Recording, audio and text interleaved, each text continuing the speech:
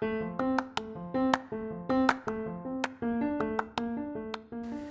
guys, how's it going? It's Chris Damianakos, game producer of Cash Hunt. Welcome to Creatively Speaking. Let's cut to the chase. Let's talk about this particular episode. It's all about esports. Now you're probably saying, what the hell is esports? Well, esports, to a lot of you that are listening to this, have no idea what I'm talking about.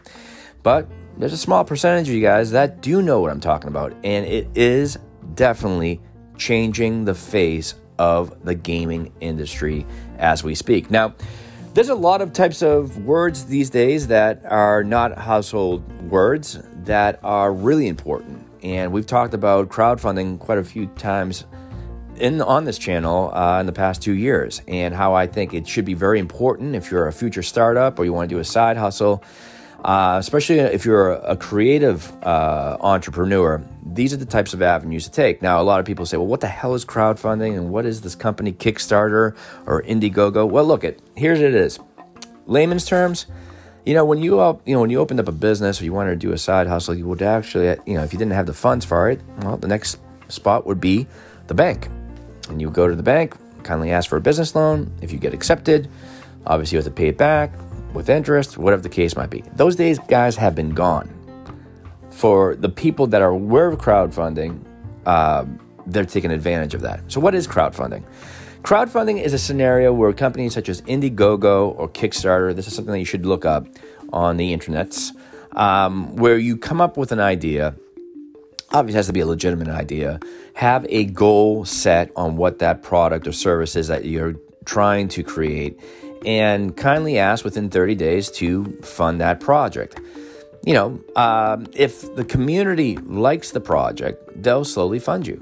Now, we're not talking about thousands upon, thousands of dollars. We can talk about $5, $25, $100, $1,000, whatever the case might be. And within 30 days, whatever the asking amount is, if you receive it, well, you take that money and then you start producing that product or service by also giving updates to the people in the community that supported you. And in turn, well, do you pay them back? No, that's the beauty of it.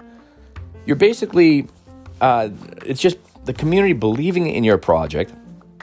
And in return, if you're opening up a cafe, 3 cups of coffee for the month for you for free on the house, or free sandwich, a t-shirt, we'll name something on the menu, depending, it all comes down into tiers in regards to what you supported, and in turn you get rewarded with something. But yeah, you don't owe anything back, financially speaking. It sounds unrealistic, but folks, as I've always said, we live in an unrealistic world. So you have to keep up, because someone is going to surpass you on whatever that idea is if you do not know what is going on today and the tools that you can use, legitimate tools, because those other people are going to be going to the bank, asking for a X dollar amount loan, receiving that, and taking forever to pay that back to the bank, and probably paying a good chunk of interest on top of it.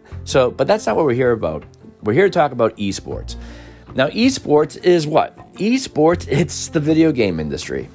Is it for real? You bet it is. It's basically this. It is legitimate big money leagues, and I'm talking about big leagues that are huge here in North America, in Asia, and I believe in Europe, in certain places in Europe. It is a humongous global type of phenomenon. It is where individuals that are very good at certain games, it could be sports-related games like your 2K series or your Maddens of the world or your FIFAs of your world, to more combative games, your Fortnites, which I'm sure a lot of you have heard, Call of Duties, that type of stuff, which it had, or League of Legends, which is humongous. Actually, there's a documentary on esports and League of Legends on Netflix, which I would strongly suggest that you watch to see how real this new form of gaming or the gaming industry has changed and really flipped on its head. And basically what it is that these players, young and old, are creating a reputation for themselves in the online video game community, especially if they're very good at whatever that game might be, and their reputation is growing, And being when their reputation grows, they become a household name. Now, is it going to be John Smith? No, it's usually pretty much their username.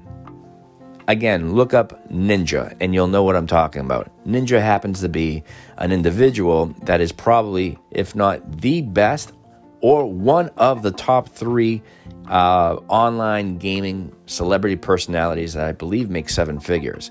And sponsorships, right? So it sounds crazy, but it is where we are today. These league championships, depending on the game, specifically League of Legends, have sold out, get this, something as large as a Tokyo Dome and some major arenas here in North America and in Asia. We're not talking about a sporting event. We're talking about physical people playing a physical sport like soccer or hockey or basketball or football. It is to watch 2 teams or 3 teams or 4 teams of 5 or 4 compete against each other in an online video game competition, which they'll sell out arenas of 19,000 people, 30,000 people, dare I say 100,000 people. And it's real. The fans are fanatics.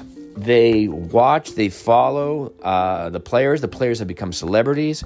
And if you gain that reputation, if you are that good at that particular game, well, don't be surprised if you are approached by a certain league or a team to try to recruit you. I believe the starting rookies make something in the form of, I think, 40 to 70,000 for the first year. More seasoned, if you will, players make a lot more than that. Some of them make 6 figures. Other ones, the top of the top, make 7-figure salaries. That sounds insane. And we're talking about some big backers to support these leagues, these teams. People are purchasing teams. People are forming their teams. People are purchasing players. We're talking everyone from Robert Kraft, which is the owner of the Patriots, to other really influential and affluent people on the planet. It is real. We're talking sponsorships. We're talking a really an unbelievable thing, and it's slowly shadowing, and this is up for debate, physical sports. Now, what's interesting about that is this. You know, when I was a kid, and many generations prior to me, and a couple of generations or a generation after me, a lot of the girls and a lot of the boys, and they still do play sports. Okay, your basketballs, your track and fields, your hockeys, your footballs, your gymnastics, whatever the case might be. The truth of the matter is that instead of a certain percentage of the kids going out there and trying out for a sport, they will spend time online perfecting their skills in an online league to get a reputation to take that next step.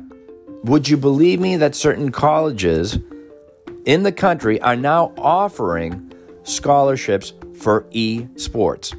You don't believe me? Look it up. That's how real it has really gotten. So it is something that I think is not a household term as far as esports. If I took 10 people and I asked them one by one, do you know what esports are? I will tell you 9 out of 10 will not even know what I'm talking about. But that 10th person will. So that's how unfamiliar people are in regards to esports.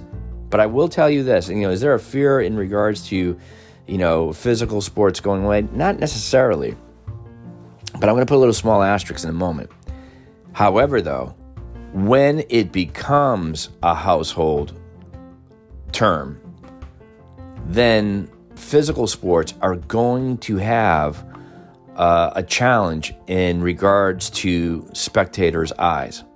We're talking about people looking elsewhere. Here's one thing to know. If you're a parent out there, you probably are aware of this with your kids. Kids are watching people play these games online, primarily on YouTube or a program or a website called Twitch. Literally watching these top players just play a video game. Does that sound insane? Yes. Is the person on the other end that is actually playing the game making money off of it? You bet your butt. They're making money out of YouTube, advertisements, sponsorships. So the eyes of the spectators in regards to a teenager or the kids in their 20s or a little bit older have their eyes elsewhere. So that's where the concern comes about in regards to it. A lot of people now look at with professional football, as far as American football, a lot of people are kind of questionable on that just because of concussions and all that type of stuff and other more quote-unquote violent sports. And they'll say, you know what, why don't we just have our kid play these video games and see if we can get a scholarship into a college? It sounds insane, but this is the world that we're living in. Think about what technology is today. Pick up your smartphone and look at it and know what your smartphone does.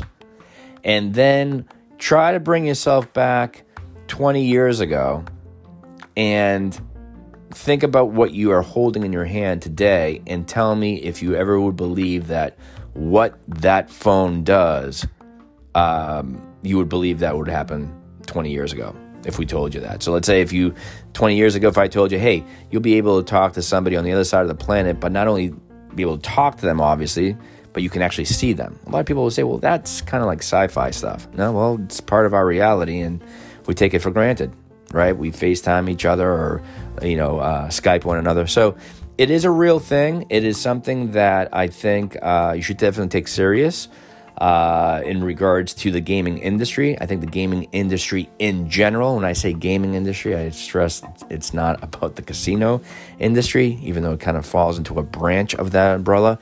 We're talking about games. We're talking about video games. We're talking about live action games where you're outside competing.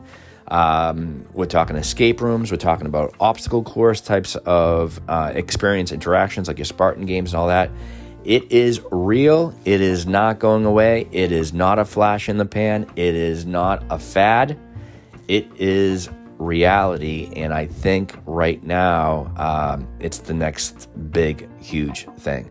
So guys, thank you so much for listening. I would definitely recommend you guys taking a look. I wish I could not, I didn't prep myself in regards to telling you what that documentary is on Netflix in regards to e-gamers. But again, it's really ridiculous what these kids get paid annually, but it is a real deal in the sponsorships and all that great stuff. So if you're good on a game, or if you're a parent out there and you're saying, like my mom and dad once said, get your eyes off the TV screen from that video game, well, I'll probably tell you, have them play a little bit on and see if they can perfect that craft. Guys, thanks so much for listening to this episode of Creatively Speaking. Again, if you want to know a little bit about our scavenger hunt experiences out there, celebrating 20 years, our 20th anniversary, go on to cashhunt.com. It's CASHUNT. That's just one H in cashhunt.com. Gives you a list of all the cities and different types of games that we offer for the scavenger hunt brand that we have, which we call Cash Hunt. And outside of that, spread the good word. Pass it around. And thank you for supporting this podcast. Take care. Bye-bye.